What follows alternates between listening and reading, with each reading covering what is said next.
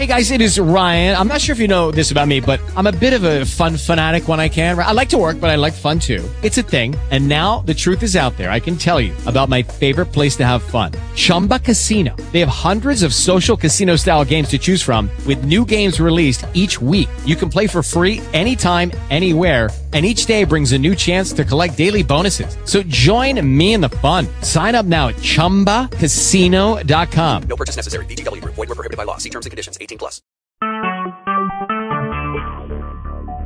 Talk shoes. Recorded live. Up late with Mace. It's here.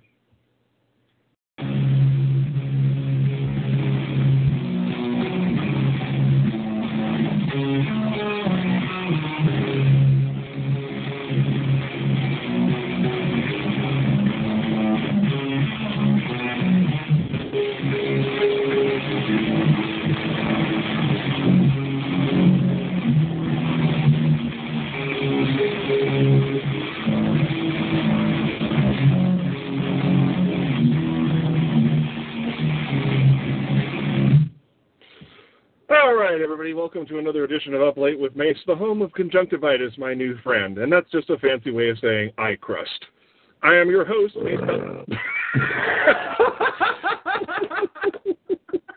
Is there a way to facepalm into a microphone?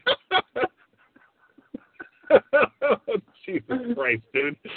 Yes, but it would probably destroy your microphone. And derail.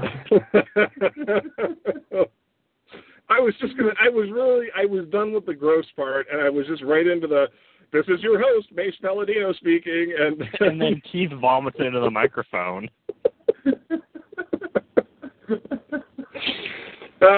Epic show beginning is epic. So we're 28 minutes late. Don't give a fuck.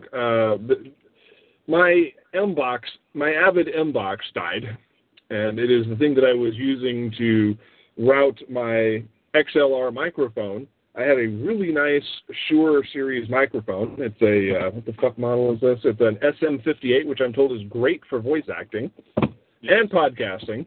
But unfortunately, I needed a device to connect it to my Mac Mini, and that device has shit the bed. So now you make it sleep in the garage.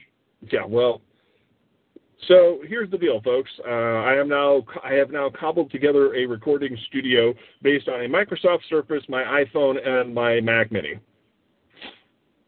Sure. With me in the studio, as always, is my good friend Keith W. Howdy, howdy. In case you didn't hear the thunder on the intro. And, of course, we have Petty Fan here. Oh, God, what have I done? And the Galax. Yep. I'm going to be rude here, but I've stopped asking Dark Excalibur Wolf because he keeps denying us over and over again. So he'll join us when he joins us.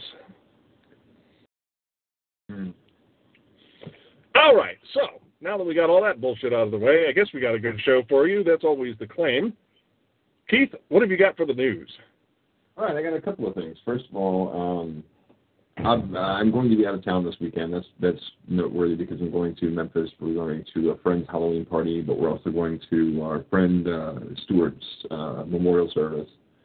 So kind of one end of both things there. Epic partying and then, paying respects. I have been pretty steadily streaming art since for the last couple of weeks, and it has started to pick up. I actually got 5 commissions last week, and I've already completed 2 this week. I finished 2 pages in Miss Arcana today, finished commissions, and actually got the bonus pin-up to Mac for the Patreon thing for Starship Moonhawk. Woo! I just and I was so excited I almost shit myself. Woo. No, seriously. Anyway. And but yeah, I've been doing stream commissions and things like that. Used to be people chilling and watching me draw and then paying me to draw things, and I actually have been doing really good with that. Cool. Let's see if this USB floppy drive works with the Microsoft Surface. I made a decent chunk of money last week and everything, so happy day for that. And we'll see. I know this week has been kind of cramped because of getting ready to go to Memphis. So we'll see if the trend continues moving on into like next week, things like that. Very nice. Aside from that, I have beer. and you're not afraid to use it. That's right. Alrighty, Betty Fan, what have you got? Well, last week I had my sleep study, and the hospital is still trying to jerk me around. At least they're not jerking you off. There we go. Honestly, that'll be more pleasurable than what the fuck they're doing with me now. Yay. So what are they saying? Like you can't get the thing you need from the results of your sleep study, or? Basically, they're trying to tell me that I don't need it because my sleep apnea is not bad enough. It's bad enough that I have trouble sleeping at night, and apparently now my blood pressure has been going up. But yet they still don't want to do anything. I have to wait for the finalized results to come back to see what we're going to do. I've got a great device that's been helping me with my snoring. It's called the Z Quiet. I've actually been using it for about 2 years now. And it does help. It's a little bit of a pain in the ass, or it's a pain in the jaw, because when you wear it, it takes a while to get used to it. You have to try to train yourself for it. Oh, is that one of those, like, mouth guard things? Yeah. I've tried one of those. I can't stand them. Well, I think you'll dislike death more. Yeah, this is highly likely. Just saying. Well, depending on what happens with the official results, I may be looking into seeing a new doctor because, seriously, fuck these guys. I keep hoping that CPAP machine I saw on Indiegogo gets funded. It basically just rests in your nozzles and doesn't have an external machine. It's battery operated, and it somehow manages to do the same job. How do those things work for people who like sleep the opposite of rest of like static, like people who move around a lot? What? CPAP machines in general? Yeah, well, any that or something that just rests on your face. Basically the little cushions on them for like the thing that just rests in your nose, they just rest in there by pressure. Or they might have like some like little tacky thing you put on your lip. Ah, okay. But like on regular CPAP masks, they just have headgear you put on your head and it keeps it there. Yeah, and you've got plenty of slacks so that way you can strangle yourself in your sleep with the hose. Yeah. Oh, wait, that was inappropriate. What about people who sleep on their sides or on their faces? Well, with the head harness, it stays in place. You know those harnesses they used to give people for braces? Vaguely, yeah. Okay, something like that, except a little bit more comfortable because it's like a nylon strap. Okay, I guess that would work, possibly. Yeah. It's just enough pressure to keep it shoved up your nose. It basically forces air through your nasal passage and down your throat. Yeah, to keep basically to keep like a little flap in there from closing. Right. Well, either that or your tongue from resting on the back of your throat. Yeah. Which is the situation I have. That's why the mouth guard works for me. It's uncomfortable and my teeth hurt, but I can manage to wear it for about 6 hours. And then I wake up and take a piss and then go right back to sleep. So, well, that's exciting. Mm-hmm. Hopefully I know the results of my sleep study thing next week, and if I'm, looking for a new doctor/hospital. Alrighty.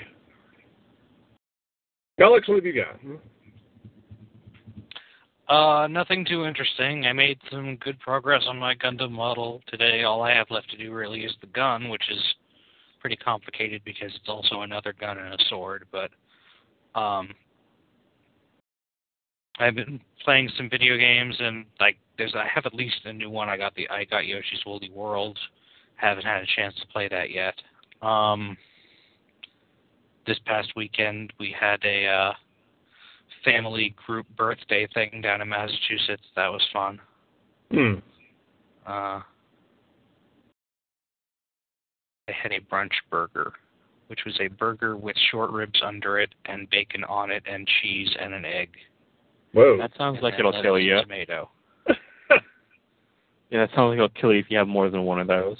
It's like, do you have one that comes in a sub 1,500 calorie variety? Yeah, restaurant. Do you have one that won't kill me if I finish it? Can you divide this into quarters so that I can use it for my 2,000 calorie diet per day? Well, and it came with a big block of hash browns that I only ate like half of. God, so 2,700 calories altogether. Did you have a heart attack? Restaurants are really bad at keeping reasonable amounts of stuff, and yeah.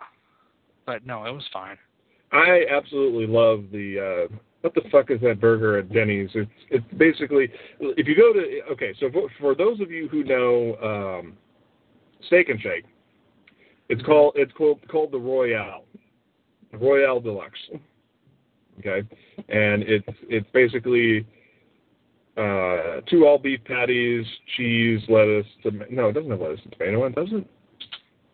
Bacon and a fried egg, and with French fries, it's like $5. Okay, and basically Denny's has a knockoff of this burger. It's pretty much exactly the same thing, except that you get hash browns on it or something dumb like that. So yeah, it is delicious. And I don't know about the Steak and Shake version, but I know the Denny's version clocks in at like 1,480 calories. Yeah, restaurant food is usually two meals at least worth of calories. So. Mm-hmm. So it's like, yeah, could you cut that in half and put one half in a box? Yeah, that'd be great. And then put the other half in a fire. Preferably with a priest who knows how to do exorcisms. And just to clarify, apparently Applebee's in some places have brunch burgers that are similar to that, but this was not an Applebee's. It was I forget what it was called, but it's a place in Massachusetts. I don't think it's like a franchise. Your auto volume adjust just get your volume way up, Mac. Oh, yeah? Yep. Yeah, you go really loud. Okay. Well, how about now? Slightly better. Okay. Don't have much control over that because it's a Surface, and fuck you, Microsoft. And it was because I was sitting here quietly. It's like, oh, well, obviously you've been speaking this whole time, and we just didn't hear you, so let's crank the volume. It's like, no, I was just sitting here silently, Microsoft. Thanks for playing. Yeah. Zikana says, if I'm eating at Denny's, I would expect my Royale to have pancakes for buns. Well, there's another thing called the Grand Slamwich. And also another thing called dying early of diabetes. Oh, diabetes is the least of your concerns right there. Let's see. High blood pressure, stroke. Diabetes. There's a story there. Let's hear it. I'm not quite ready for my topic yet. All right, so for the longest time, the I'm loving it thing was the big McDonald's. So you always hear that or whatever. And one of the guys that I work at place, he's this 110-pound tiny scrawny dude. And he comes into work one day and he's got like this massive meal bag from McDonald's. He pulls out like burgers, so he another burger, fries, and everything. I said, man, you must really love McDonald's. He goes, I'm loving it. I was choosing whatever, and I go, diabetes, and he fucking like snarfed out half his fucking meal. I couldn't stop laughing because he thought it was so funny. Oh my God! At least it went out and didn't kill him. All I know is McDonald's is going to be the death of me because they started all-day breakfast. So, I get my 30-minute lunch. I drive up the street to McGee, where the McDonald's with the 24-hour drive-thru is, and I'm like, yeah, I need a sausage McMuffin with egg, a sausage McMuffin with no egg, and a large Diet Coke. That's the only way I can eat under $5 at work nowadays.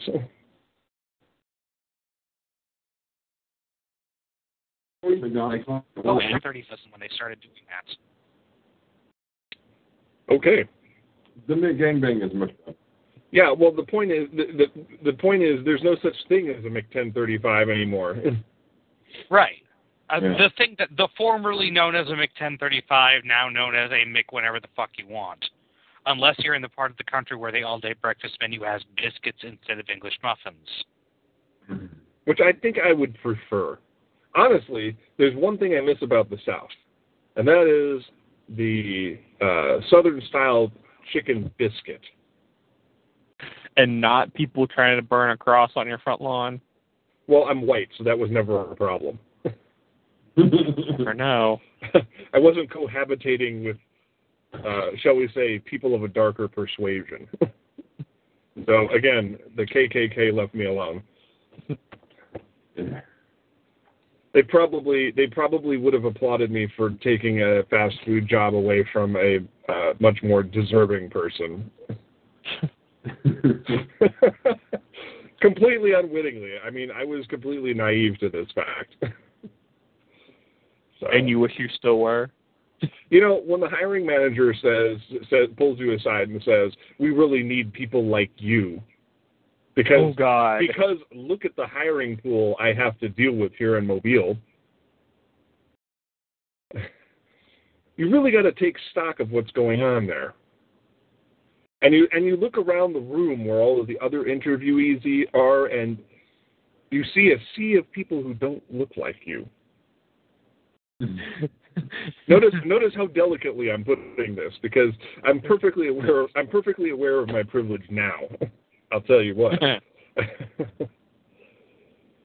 So yeah, that was not a fun experience. And so for the next 3 months, it was like there was this very, very subtle hatred that acted against me that I was completely ignorant to until months afterwards. And then I was just sitting there one day, and I'm like, "Yep, that's what that was." You're like, oh, they didn't like me because I am likely.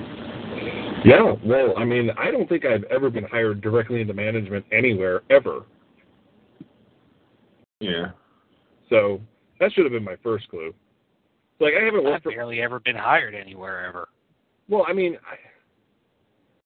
what happened is I hadn't worked for Mickey D's for 14 years at that point. So I don't know what they thought they were. I don't know what they thought they were getting here. Well, you take things seriously occasionally, so I'm sure you're better than some people. So, anyway, moving on. We got a lot of stuff going on with the Patreon, that's for sure. Notice I'm saying it right now. Yeah. Thank you, Adam. Segue. Thank you, Adam and Ogre. They're like... I don't ride Segways. Ogre's probably sitting there scratching his rear end going, somebody must be talking about me. Because my butt itches. Oh, man, so many things going on. So, of course, as Keith mentioned earlier in the broadcast, we have the Starship Moonhawk Patreon going full-fledged. We have 2 patrons, total of $35. But, unfortunately, that's not going to cut it if we want updates, so we're going to have to move that up to $220 quick, fast, and in a hurry. Otherwise, you're going to get a little bit of bonus material and not a whole lot of substance.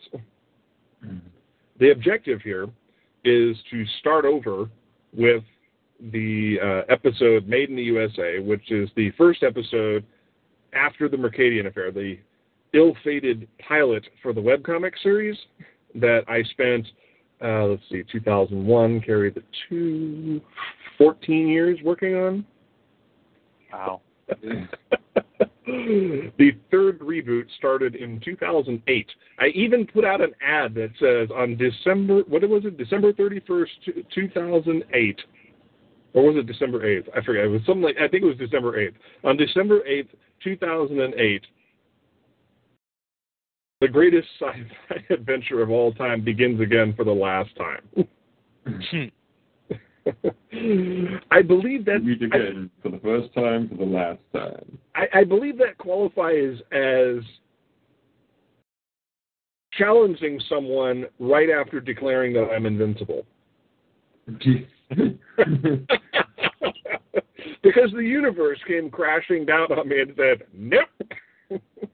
You dumbass. What have you done? Yep, so that was fun. I still have the ad banner, just in case anybody ever wants to see it. I'll probably put it up on the Patreon page for laughs. And what's sad is I had two versions of it. I had a crappy low-res version and then a spiffied up version. They're basically the same, except one has all of the text stroked, so that way it has a black border. It's all stroked, yo.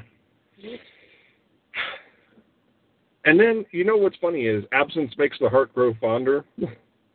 Or in this case, it makes you realize things that you thought were not true.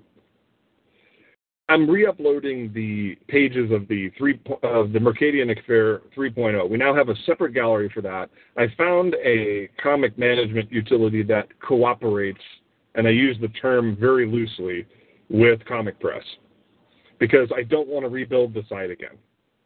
After I rebuilt it with Comic Press back in 2009, I did the updates until Frump abandoned the original version of it, and I decided not to go with the new one because I know fuck all about CSS. So I kept the old because otherwise I'd go with I'd use webcomic with Inkblot or something like that, because that's what we did on Truly Pink, and it was great. I didn't know what the fuck I was doing, but I had Jamie here, so. And so I found something that actually works within the framework of this existing theme. It's primitive, but it does actually have an archive drop-down that is functional. Doesn't have pictures, but I used a naming convention that is at least possible to follow with. Prologue, Act 1, cover, so it says Star Mercadian, Act 1, cover, Act 1, page 1, so on and so forth. So it goes up the line, and it's organized from most recent to oldest. And so I've uploaded 74 pages of the 3.0 reboot. Yeah.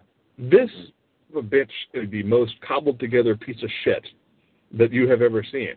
But it will have a fucking storyline if it kills me. I took, even during the 3.0 reboot, I took art that was 5 years old, and reformatted it. And, I got into Photoshop and I worked that mouse like a son of a bitch. This was before my days where I had a decent tablet. And I was going to say, to tie into the decent tablet, I made a comment and complimented you on your lines for Pep Saga. Thank you. Yeah, oh my God, since I figured out how to digitally ink, I got this, I owe it to two things. Number one, my Cintiq 12WX, and number two, Click Studio. I think that's what it's called, or is it Clip? It's Clip Studio Paint. It's basically It's basically the Macintosh answer to Painter Tool Sci. No, it is actually exactly Manga Studio. I have the old Manga Studio Debut 4. They are nothing alike. It depends. Hold on. It's identical to 5. Well, it depends on which version you select. I have 5EX. No, I'm talking about Clip Studio, because there's a $150 version, there's a $50 version. I own the $50 version. The $150 version is night and day difference. It is exactly Manga Studio 5EX. But you can get Manga Studio 5EX for Macintosh, so there's really no reason to get Clip Studio Paint, unless you want something that actually has respectable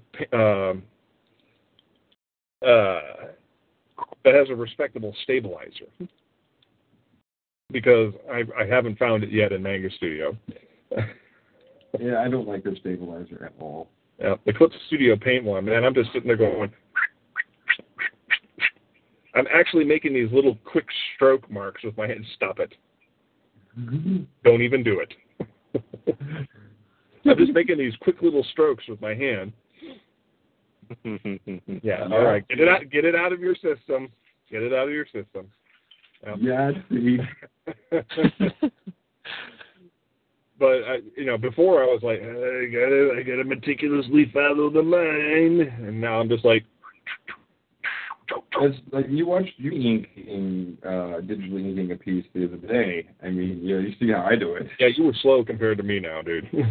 Yeah, I know, but I mean, I think you're attentive about. You should watch. See, Jamie actually uses the rotational tool in Painter Tool Sci and Manga Studio. I do too. I do not. I am actually sitting here and I'm just like, woo! Flip the tablet. I'm like, turn the tablet, turn the tablet, turn the tablet. It's like all over the place. I'm like leaning into it, tilting it back. I'm like,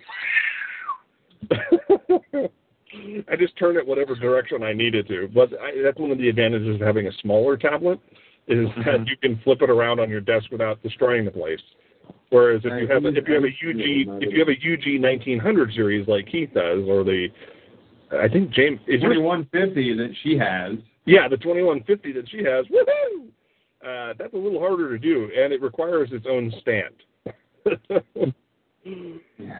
So yeah, I was funny because I was watching Keith on stream the other day, and he had the sound on, and I was listening, and all I could hear was like, yeah, of the stupid pen that comes with these UG tablets. It squeaks. Because the pen versus glass, it creates just enough oddball friction periodically that it goes, and you're like, Yeah, well, the Wacom tablets though, they have like a surface coating. It's more like plastic. Yeah. Over the glass screen. So the digitizer has a more porous surface and it doesn't make as much noise. Yeah, it gives you more of the texture like you're actually working on like paper or something. Well, not exactly that. I still have that little brain disconnect with that, but man, I have gotten really fast with this. The last page that went up, I inked that in about 40 minutes. Nice. Yeah. Now Jamie was mad at me because she says, "Well, your backgrounds are really simple," and I'm like, "Yeah, whatever." Everyone's paying me for my background. Pretty much. It's a shortcut because I need to be more expedient. I am not a full-time artist, at least not yet. There's a reason why none of your comics have finished yet. Yeah, and it's not laziness, that's for damn sure. So, back to Starship Moonhawk. So here's what we've added to the whole mix here.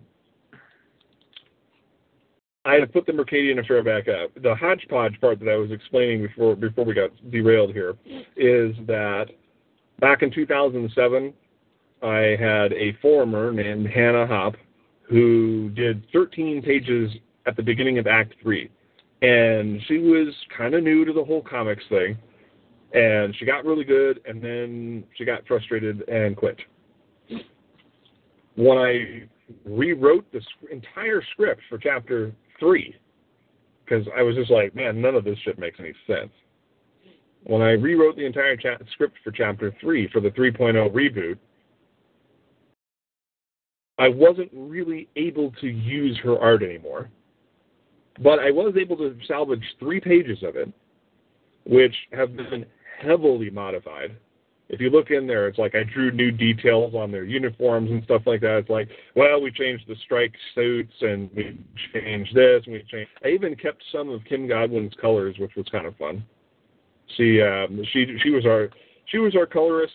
So Hannah was our illustrator. I was inker for a little while. Kim did the colors, and then I did the final lettering. And so, it looks a lot different from my regular style, but I just didn't want to redraw these 3 pages from scratch. But I did make some concessions now that I have a tablet and I could do things digitally. Last night I spent about, 15 minutes adding in all kinds of missing details and removing all the U.S. logos. Oh my God, that's an explanation I don't even want to get into. But yeah, I fixed 4 more lost pages to help move the plot along a little further. And the reason that that's significant is because, as per the update to the Patreon, and it says it on the site now, if we reach goal every month of at least the minimum of 4 pages per month, updated once a week on a day that we will later designate, $220. Yep. Keith will do 4 pages, moving the story forward, and I will add 4 pages of the Mercadian Affair in the separate gallery, and they will update concurrently. The reason is because as far as repilots go, Made in the USA is a cute storyline, but it really finds its genesis in the Mercadian Affair. Because the character of Malaya is introduced, her significance is brought up, how she became part of the crew, the whole 9 yards. So while you can probably get into Made in the USA without any real difficulty, to really get the full force of the background and the significance of the sector of space that they're exploring and so on and so forth, for all of that to really matter, I have to finish the Mercadian Affair. So, we want to get Keith paid. In order to do that, we have to get the Patreon up to $220 a month, so that way we can update at least once a week. In addition to that, if we hit that, I will commit to a page a week of the Mercadian Affair until the fucking thing is done. Now, keep in mind that we're on page 74 right now, and there's a little more than 160 pages in this thing. Of just that chapter? Of just that chapter, yep. So we are roughly at the very middle of it. Now I'm going to let everybody in on a little secret here. Almost all of Act 4 and 5 are done. The rewrite necessitated me shit-canning that part of the archive, because otherwise it stops abruptly in the middle. It's kind of like when they did that preview of the episode Too Far of Steven Universe, and it says 30 seconds of footage missing, and something really fucking important happened in that missing 30 seconds. Well, imagine that being 35 pages.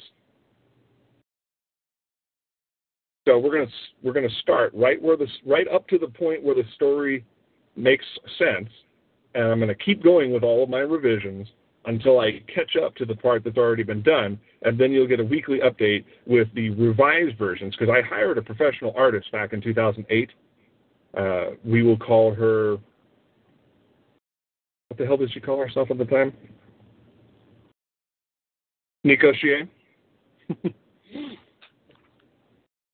You guys who read Ship in a Bottle may know her as Koneko. She did the Genie Handbook for us. Yeah. Yeah. She drew from the midpoint of Act 4 all the way to the middle of the climax of Act 5, which is the final part, and then there's a brief epilogue. Who snorted? Why? Nobody snorted. That was a mic noise, it sounded like. Well, he's been banned from this podcast.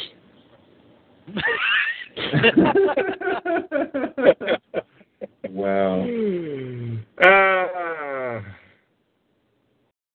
Yeah, no, but that's this is important because there is a lot of this story already produced. So basically, you're going to be getting a lost episode of Starship Moonhawk, something that has been a constant thorn in my side for 14 years. Has suffered innumerable rewrites. By the way, if you compared version 1.0 to version 3.0, you would think that somebody else wrote and drew this. And if you wanted to, well, if you wanted to get metaphoric about it, I mean, let's be brutally honest. I was a different person back then. In 2001, I was 14 years ago. I'm 38 now, so I was 24. I was a very, very different person there. I was also unemployed, so I was able to do 29 pages of pencil sketch work in a week. And I'm talking about finished sketches. We're not talking, so, the kinds of illustrations that you'd find in, like, teen novels and stuff like that. Like, if you look at the old Star Trek The Next Generation Starfleet Academy series, James W. Fry, illustrator for DC Comics, actually did all of the insert images in the entire Worf trilogy, written by Peter David. So, that was the level of work that I had done. Extremely detailed stuff where I sat there painstakingly using just a number 2 pencil to do different gradients of shading for 29 pages. I wish I could work that fast anymore. But nowadays with, inking and coloring and acting like and pretending to be like a professional, it takes me a bit longer to do a page. So, yep. So what's going to happen is there's approximately, I'm going to say 35 pages of missing material in the middle that I have to completely illustrate from scratch because I don't even have a digital version of the script. I had to go find my notebook that has the entire revised Act 3.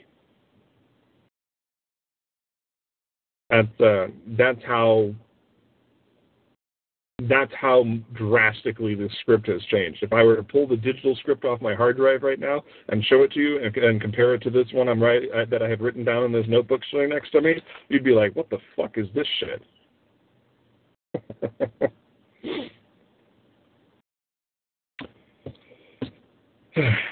I'm actually quite proud of the work that I did in 3.0 revision. I mean, even though there's a discontinuity between the salvaged art, this is like, I'm trying to think of an analogy, and the thing that comes closest to mind is when in 1986, after Star Trek 4, so 86, 87-ish, they found the lost pilot of Star Trek, the Cage, the one that they had clipped together into the episode The Menagerie, but was oddly in color in The Menagerie.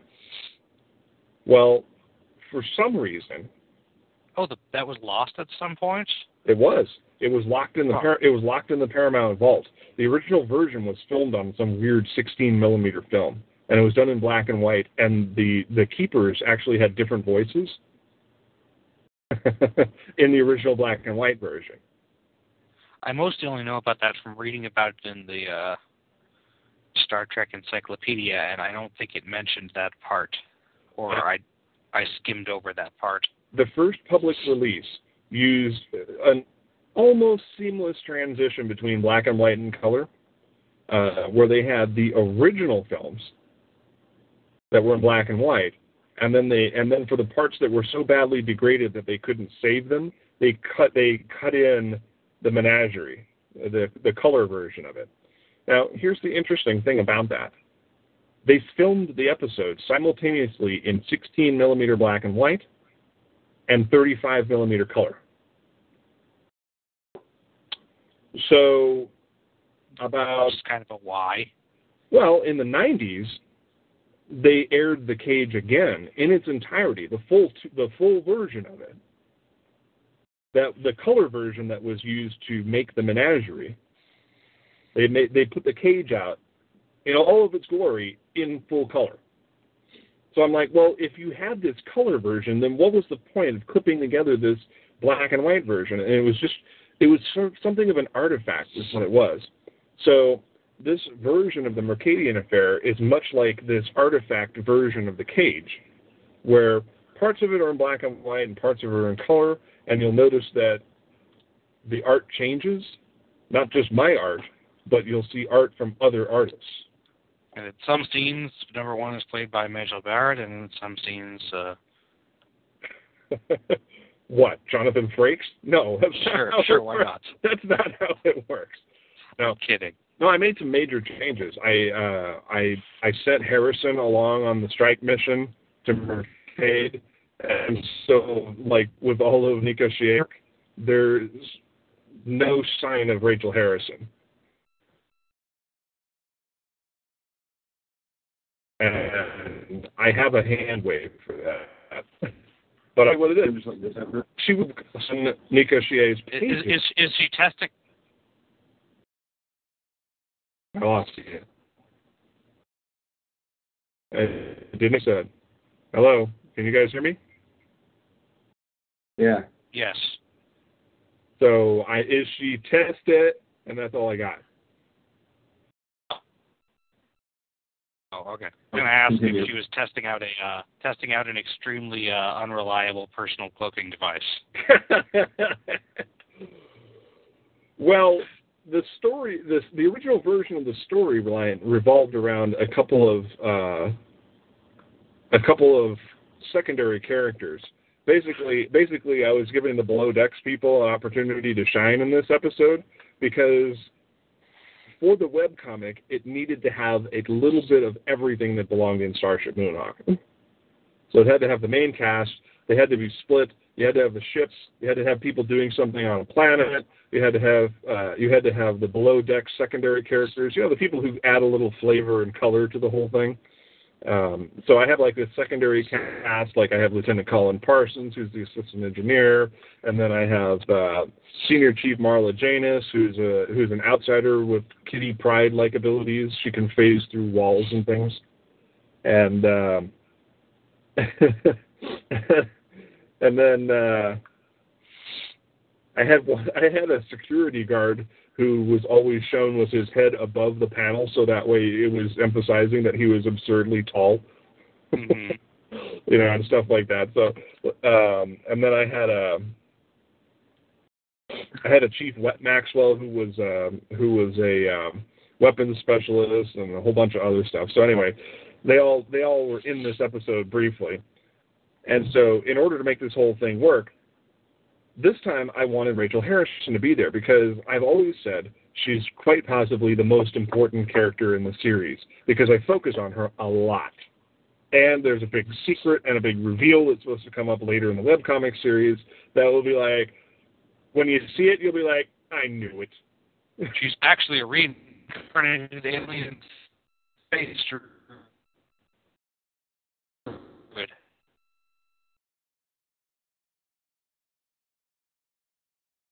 No. Not even remotely close. I don't know, just a guess.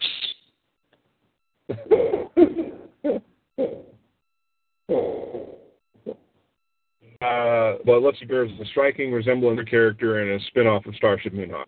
It was really obviously objected to it more. Keith in the Big Darkness one, now part of the team. Isn't that... Hello? Hi, you were pretty... I think you were a little bit unreliable. I could hear myself through the talk shoe call. So, I don't know. It got through the talk shoe. Anyway, as I was saying, Keith is in on the secret. Yeah, because I sort of had to be for a couple of things. Yep. Well, because it's an important visual reference, and you might... And see, every now and again, we might do a Space Destroyer Hunter storyline, because it is kind of advertised on the top of the site. Mm-hmm. So Keith will need to get familiar with those characters as well. It's a very large and varied cast. Man, I'm terrible at keeping secrets about my characters. Well, what I wanted to do was, since she's supposedly such an important character to the series, I wanted to feature her more prominently in this sort of kitchen sink storyline that we're doing here. And it was weird that she had, like, I don't know, by the time I got to the middle of Act 5, I think she had appeared 5 times, like on 5 different pages, and that was it. So I sent her along with Admiral Cobalt. And to explain her disappearance in later on in Act 4, I've got a bridge. I have to write a new intro to Act 4, basically, because I introduced a new character who I basically redrew and palette swapped Rachel Harrison's appearances in the original Act 4. I palette swapped her out for another character, which is going to be interesting because I've got to get Marie Terry to send me the original PSD files for the pages she colored, because we were using the original beige uniforms back in those days. Yeah. So I've got to do some overlay coloring. She decided to color it all in one layer. So just bucket filling the correct colors into place is not going to cut the mustard. All in all, it's a fascinating project, and I think once I get it all compiled, there was a reference on the Indiegogo that if we had gotten to a certain point, I was going to make a compilation book that shows all of the hideous original versions with commentary called Starship Moonfail. That's technically still on the table with this new Patreon.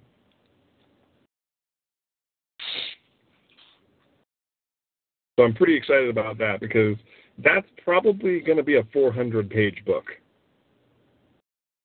That's a good-sized book. Mm-hmm. And it's all illustrations. Probably do it as a digital release because, I mean, everybody's into their Kindles and shit these days. Just to keep the costs low. But I'm pretty excited about that because it'll finally show everybody exactly what I'm talking about.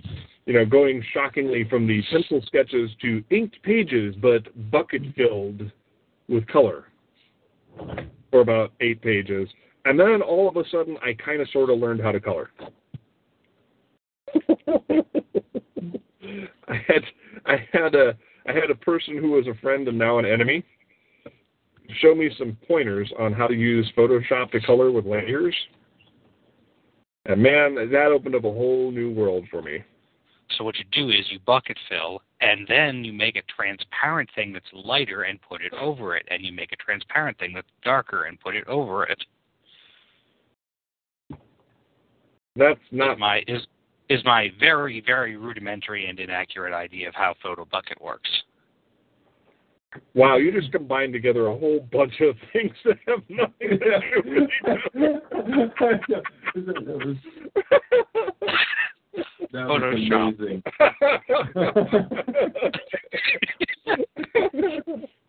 Sorry, I'm terrible. That was amazing. You know, this, and then Photo Bucket, and I'm like waiting, and then you learn how to embroider.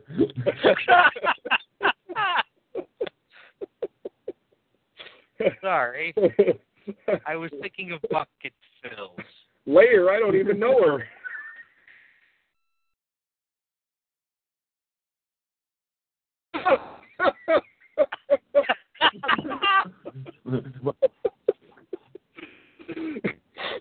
Angel fires and ministers of grace defend us.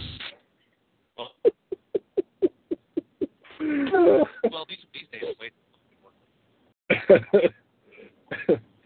Then I uploaded it to Blogger. That was great. I make sure that the show doesn't get too dry while I'm doing my dissertation here. I don't know if my listeners find any of this fascinating. I want to have a sort of living of this experience. So that way I can what I have wrought and weep. Yeah. So I had something I wanted to talk about. Go ahead and do that. I made mention of it. I'm cracking up the fuck off. I was at the dollar store today, and what? Nothing. Go. Okay, so we went to the dollar store to pick up some stuff, and the lady at the counter, she's a casual friend of ours. We see her every time we go in there, whatever. And she says, let me ask you a question. And we're sitting bringing up our stuff. She goes, let me ask you a question. She goes, do you think it should be legal for cops to advertise like online for people like undercover as prostitutes and then arrest somebody when they take them up on it? So we started this whole lengthy discussion, and I got to thinking about it as we were driving back. I was like, the interesting thing is, if you think about it, I said, first of all, I like what George Carlin said about it. He goes, selling is legal, fucking is legal. Why isn't selling fucking legal? Of all the things you can do to somebody, giving them an orgasm is hardly a crime. I said, but I got to thinking about this, and I was like, okay, so prostitution is illegal in a great many places. And I was like, but wait a minute. I said, so okay, but a full-grown person can buy porn.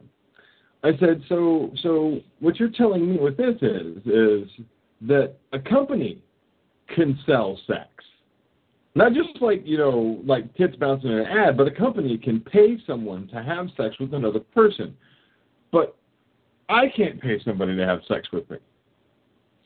Well, of course, man. Taking out the middleman is a violation of the capitalistic principle. Well, I think the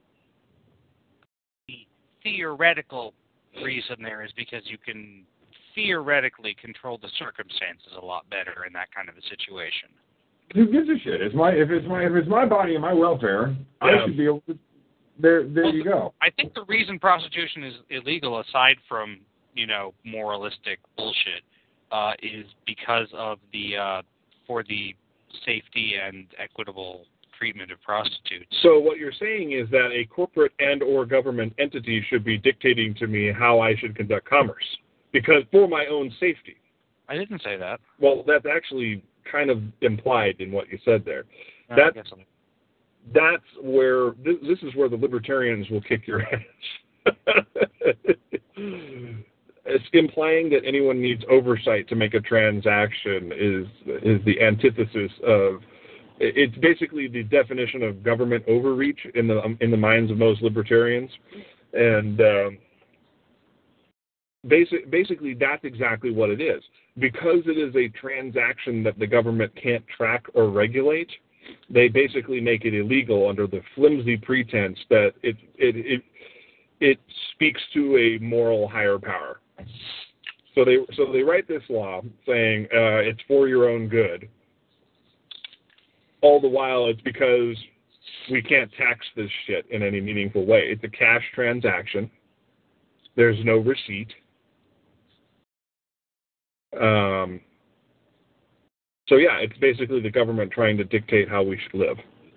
What about concerns of abuseful pimps and stuff? My impression is that that's a thing, but my impression is incredibly uninformed, so I'm actually really asking as much as saying opinions. Well, you are there. That is a thing, but it falls back into the prostitution is illegal. Right. So I live in a right-to-work state. My boss can basically yell at me and berate me and fire me for no fucking reason. How is that any different than getting smacked around by a pimp, other than the physical damage? I guess if it was legal, it would be less secretive and. Well, I mean, there's still the whole legal ramifications of divorce. Mm-hmm. Now, there's still a threat involved with it, but this is one of those things that maybe the government shouldn't get involved with it. They should set up a system to where, like Nevada, for example, is not, by the way, just so you know, prostitution is not necessarily against federal law. It is more an interstate commerce issue. And the state of Nevada, for example, prostitution, but the city of Las Vegas does now, or prostitutes within the city limits. Really complicated interstate. Most of them blue laws on the book, except for they're actually enforced in most states. If you get, it's like whatever you don't get caught doing, the statute of limitations is very short on this kind of crime. And I think actually solicitation is really more of a misdemeanor. It's really more the financial implication, the embarrassment of being caught, more than it is, do any Johns actually serve any real hard prison time? They may or may not. I don't know. I know that most prostitutes who are caught for solicitation are issued a fine and sent on their way. Mm-hmm.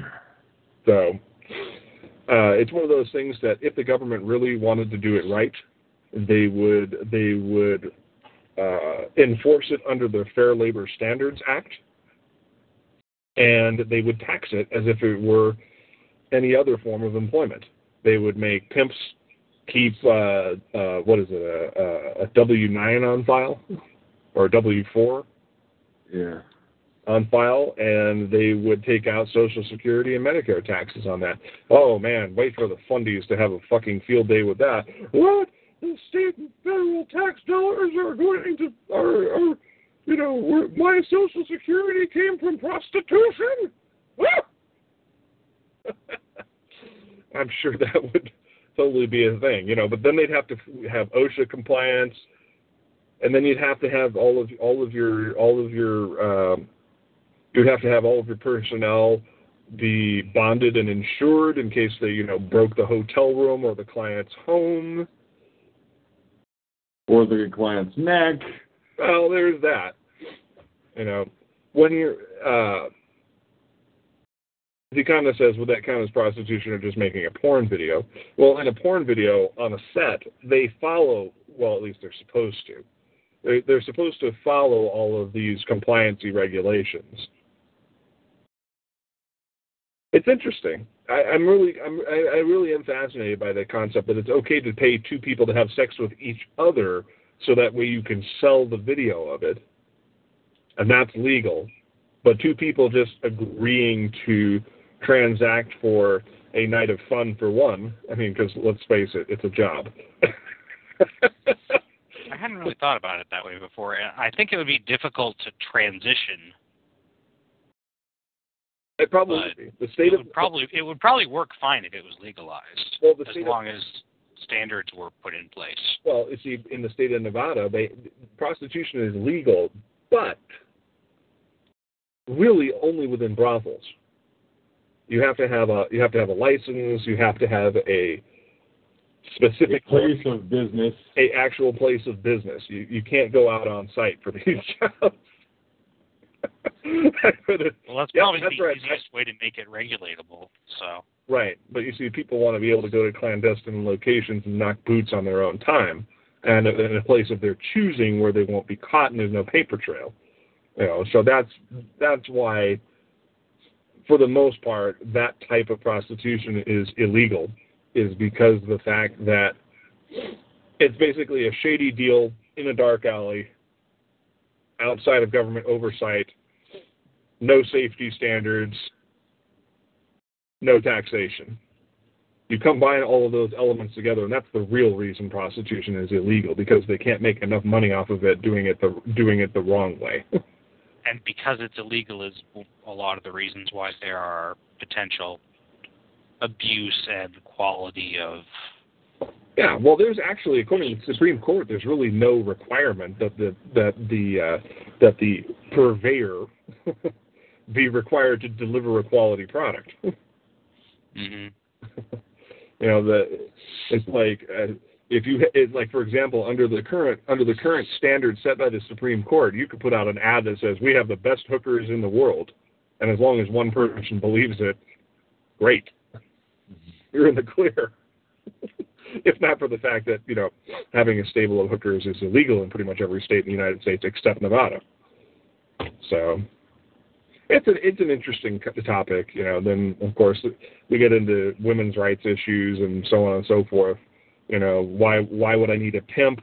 Why can't I, it's like, what about madams? We don't want to just leave it there. Yeah. I pretty much have nothing else to say on this subject. I just thought I would bring it up because it was an interesting thought process. Absolutely. Absolutely. But once again, as a privileged white male, as a privileged white heterosexual male, or cishet, as I guess it is said, I'm going to recuse myself from any further discussion on this. I've expressed some general ideas, not necessarily an opinion, on my part, but, just some general ideas of why it might be and how it could be better. Mm-hmm. If you could make such a thing better. So there you go. All right. Anybody have any final thoughts? Shitting dick nipples. God damn it, dude. Maybe you could bring up that burp again and we'll vote on it. I was thinking about that too. I was like, man, at least I didn't just belch into the mic. All right. So anyway, Starship Moonhawk has its own Patreon. This is one of our legit products, so it's necessary for us to have separate branding, which is why I don't have it listed under Mace Palladino. We hope you'll join us.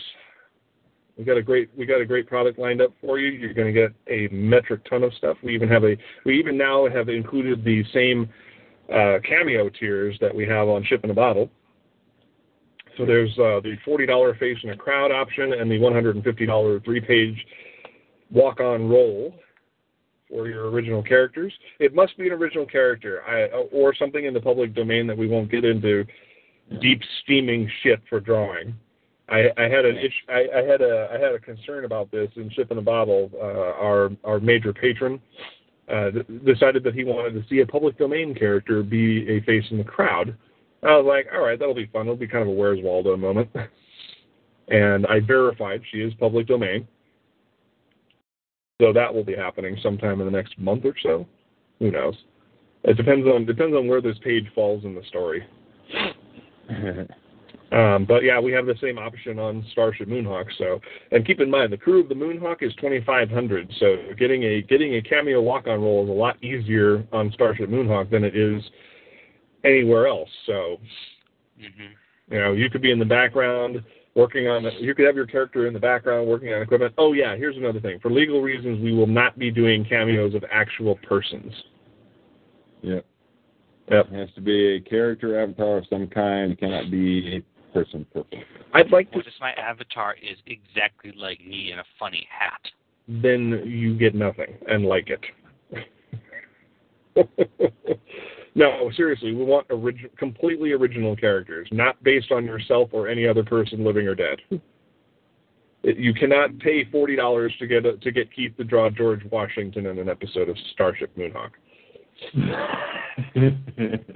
As fun as that might be, I just listened to the San Diego Comic-Con dissertation on copyright law, and I don't want to have any of those issues. In fact, I gotta go erase a sign on an old page of Ship in a Bottle that says Coca-Cola. If you have a TV, don't brand it phony in the same lettering as Sony. Yeah, they do that in Japan, because in Japan the creative rights are far more loose. Right, well, issues of copyright and trademark are vastly different there. So yeah, keep that in mind. If you're planning on buying that tier, do not ask us to do anything that requires me to get a lawyer. Yeah. I do also have some sort of legal-esque language in that tier that you agree to give us an exclusive license to use your character in the kind of. In other words, if we were to compile that episode into a printed book or do a digital distribution, you will not seek royalties or damages for us doing so. That's very, very, very important. What does exclusive mean in that context? It means that we have the exclusive right, meaning that only we have the right to redistribute those pages with that character, but only in that context. We can't make a poster of that character and say, the Star Alliance needs you, join our Patreon. So that would be an entertaining way to get people to be like, hey, you could use your character, you could get on an ad. Well, I mean, if people grant us that right, we would need it in writing in some way. I would need a legitimate email or something stating that you grant us that right to do so. But it means that all other uses of that character are retained by its original creator. So we basically have an exclusive license. In other words, you can't take this version of the character and go put it somewhere else. So now we've drawn your character in a Star Alliance Navy uniform, and have them doing something. Now you can't go and take that interpretation of your character to another artist and have them do something with it, or we will sue you. So that's some important legal distinctions there, because if you say there's no takebacks, basically. Once you loan us that version of the character belongs to us. But all other versions, including the original version, are the exclusive right of their owner and creator. Yeah. So it's a contextual thing. It's a contextual legal thing. I'm no lawyer, so you may want to consult with somebody who has a legitimate legal voice. Not Mike. Yep, not Mike.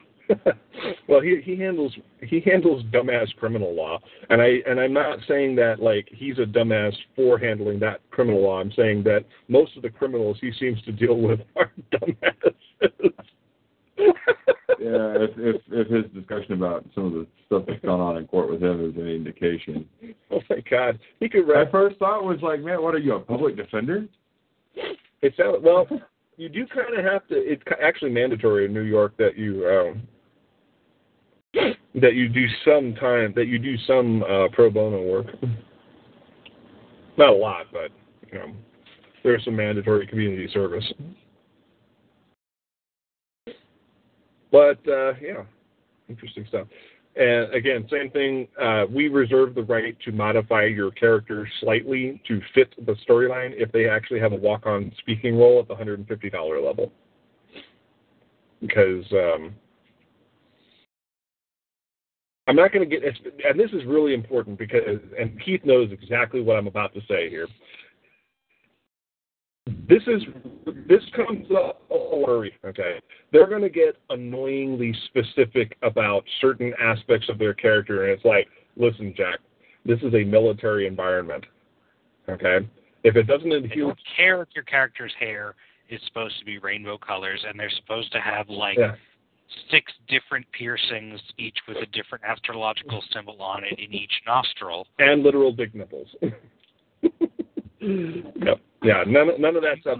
In Moonhawk Studios, dick nipples shouldn't be too much of an... Or in Starship Moonhawk, dick nipples wouldn't be as much of an issue because they hopefully would be inside of a uniform. Did you happen to see the shocking amount of nudity and violence in the Mercadian affair thus far? You might want to go look at that new... Talking about cameo characters. You might want to go look at that new archive on the Starship Moonhawk page. There's a lot of tits and death in there. Mm-hmm. So let's see. In the first 10 pages, I don't care if we run a long show tonight because this is kind of important stuff. In the first 10 to 20 pages, 3 people get viciously and brutally murdered. There's naked cat people everywhere. An entire space station is destroyed. So while the crew of said space station looks on in horror as these vessels come through and punch holes in it with death beams. Mm-hmm. In the second act, we have an R-rated sex scene, followed by 7 pages of nudity. 5 or 6 pages of nudity of our main characters. Let's see. The starship gets blown out of orbit by multiple torpedoes. Then in Act 3, we open with one of our primary villains just laying in bed nude. She's naked for 2 more pages. Let's see. We discover the aftermath of the attack on the ship, and bam, right off the bat, another major character is nude for several pages. And it just goes on and on. There's a scene later where somebody dies brutally at the hands of the enemy. Somebody gets their throat torn out by a cat girl, and a lot of people get blown away, and that's the first 3 acts. So Starship Moonhawk is quite R-rated.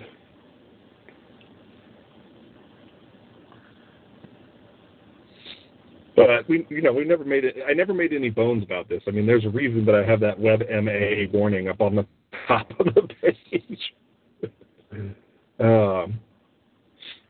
You guys ever read the Surrender short storyline? So there's 2 complete storylines on the site right now.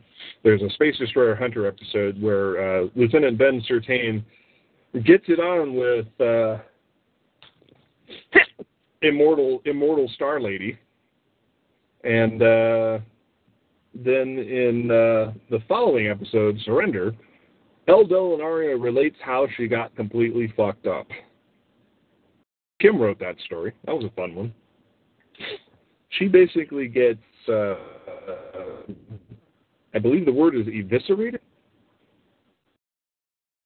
with a hot knife. Loses an eye, has her leg completely shattered with a spiked mace. Yeah. So when it comes to pussyfooting around, Starship Moonhawk doesn't do it.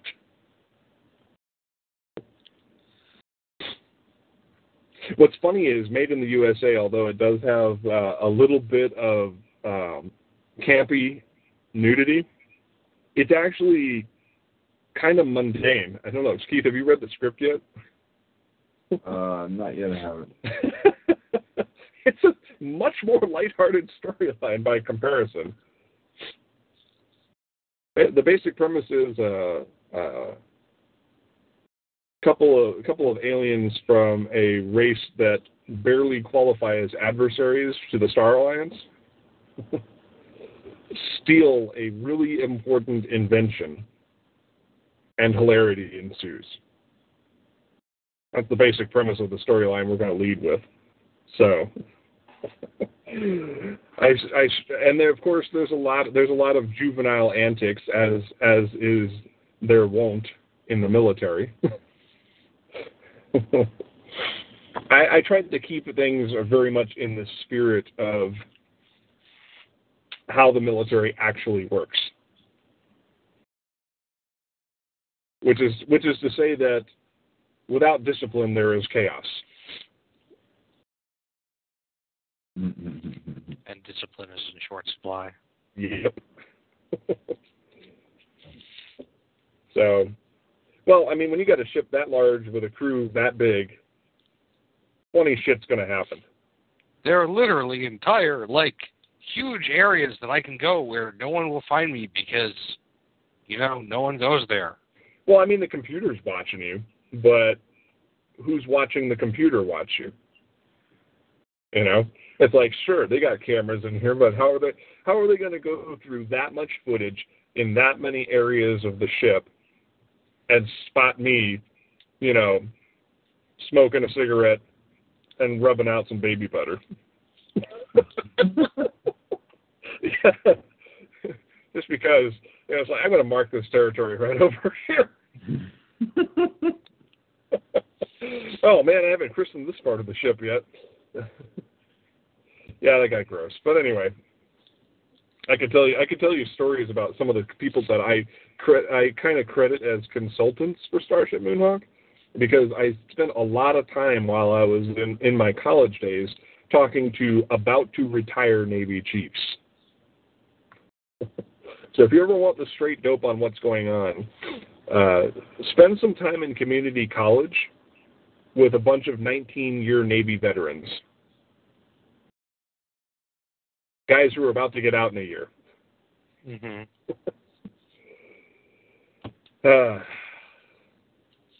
Although I've gotten some pretty fun stories from the lifers, too.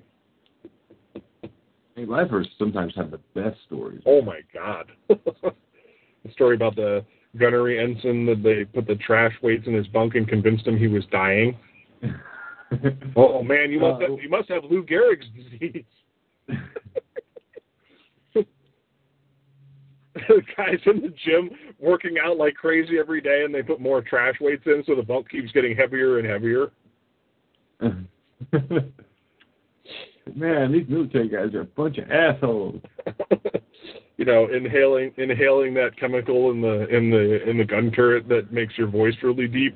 Luke, I am your father. And that's just some of the mundane stuff. One of my favorite stories was told to me by an old submariner, and he used to work on the nuclear subs, and they said, we're pretty sure that to this day we still glow in the dark, because he was on the nukes in the 60s. And he said that one of their favorite, they had this one guy, I can't remember what his job was. He was like some junior helmsman or something like that, and he would constantly bum smokes off of everybody. And so they got tired of it because, it's like, especially in the 60s, military salaries were shit. They probably still are. I don't know. I don't know how anybody in the military lives on what they claim to get paid, especially at the lower ranks. So he kept bumming smokes and he kept bumming smokes. So when you're on a submarine, you have to have oxygen scrubbers, especially for when they're submerged. And yes. So that people don't suffocate. Right, so they don't suffocate. Turns the CO2 back into oxygen and puts it back out into the ship.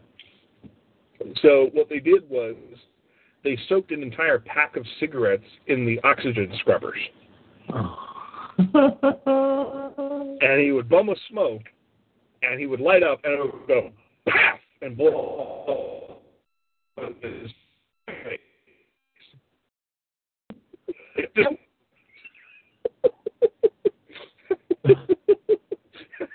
So after about 3 or 4 of these, he stopped bumming. Personally, I'm somewhat surprised.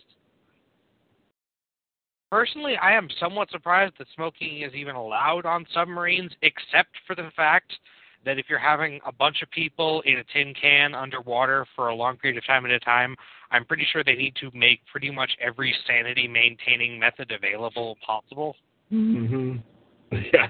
You soak a cigarette in pure oxygen for a few seconds and then try to light up, it's going to blow up in your face. Mm-hmm. It turns it into literally an exploding cigar. So those are some of the fun things that I learned in my studies. And I try to incorporate dumb shit like that into the storylines. There's a rumination in the beginning of the second novel in the series, The Admiral's Daughter, which is the basis for Space Destroyer Hunter. And Captain Sky Cobalt is reflecting on the fact that she had to hold a captain's mast for one of her crew members they had an alien species that used some kind of industrial lubricant as nourishment, and they replaced it with a jar of mayonnaise. Fun. The creature's flatulence was so toxic that they had to seal off a deck for 4 hours.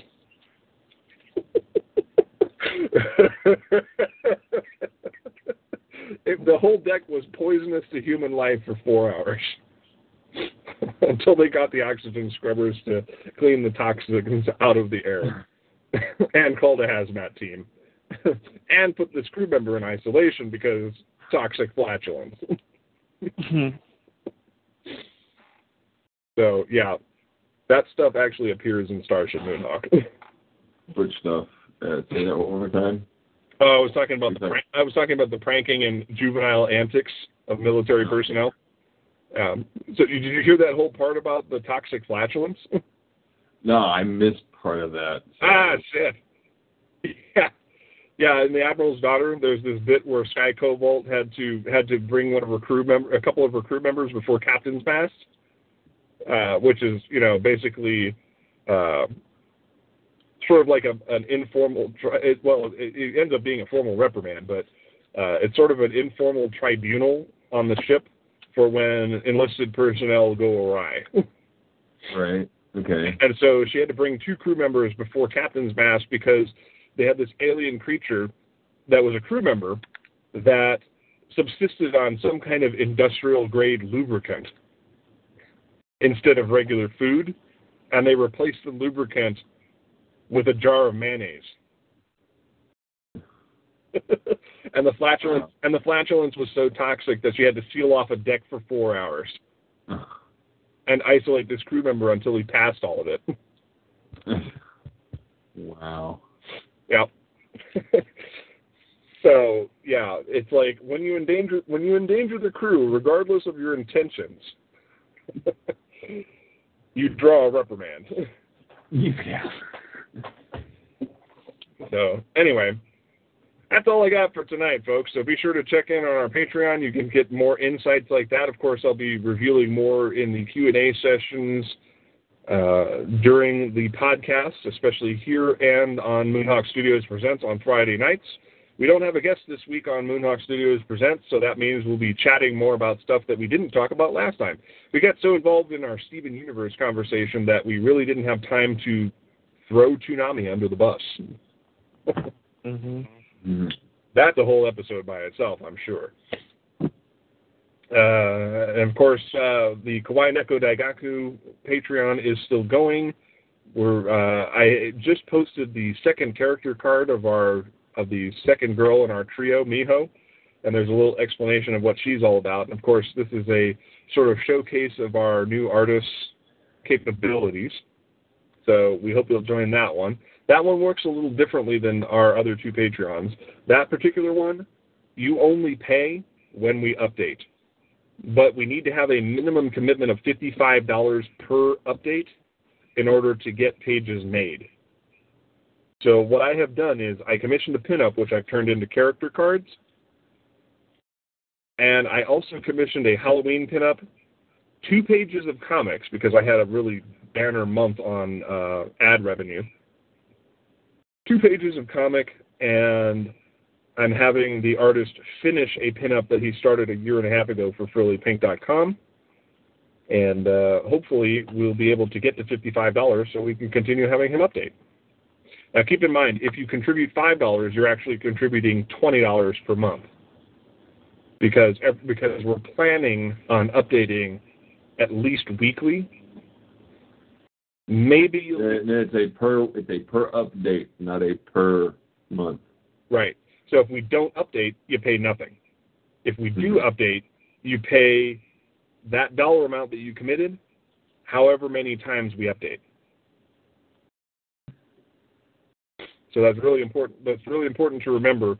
That if you commit $1, you're really committing 4, maybe 5. If you commit 5, you're committing somewhere between 20 and 25 a month. And we'll keep updating like that until basically people stop paying us. So, Ship in a Bottle returns to 1 time per week after the first week of November. So just remember that after that first weekend in November, that's it. We go back to Fridays only. So if you want to see updates 2 times a week on Ship in a Bottle, be sure to donate to the Patreon. We need to get up over $400, otherwise it ain't going to happen. There is also talk of whether or not we are going to eliminate the option for the 3rd update every week, because it's very taxing for Pretty-Ocha. And I'd like her to start updating Mochaccino Gang again. She will, if we get to 3 times a week on Ship in a Bottle, you can pretty much consider that her full-time job, because she is not going to do any other comics or commissions for anyone, because she will literally be working 6 days a week. So please keep that in mind, that if we do not get above 2 updates by January, I'm going to drop the 3rd update option and put Mochaccino Gang in there. And actually, Mochaccino Gang might be a little cheaper for us to make because she tones in black and white. Mm-hmm. So we'll see. I will probably, if I do that, then we will shuffle Mochaccino Gang to the Tier 2 milestone, and the Tier 3 milestone will be Ship in a Bottle twice a week. And then Peppermint Saga will still be in there somewhere, but I'm not terribly worried about it, because as long as I have some kind of cash flow coming in, I'm going to keep updating it.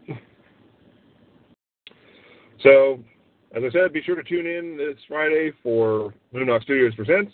We'll see you next week, hopefully at the correct time, now that I've got a technological solution to my problem. I'm your host, Mace Palladino. Yeah. Judy was boring. Hello. Then Judy discovered ChumbaCasino.com. It's my little escape. Now Judy's the life of the party. Oh, baby, mama's bringing home the bacon. Whoa, take it easy, Judy. The Chumba life is for everybody. So go to ChumbaCasino.com and play over 100 casino-style games. Join today and play for free for your chance to redeem some serious prizes. ChumbaCasino.com. No purchase necessary. Void where prohibited by law. 18 plus terms and conditions apply. See website for details.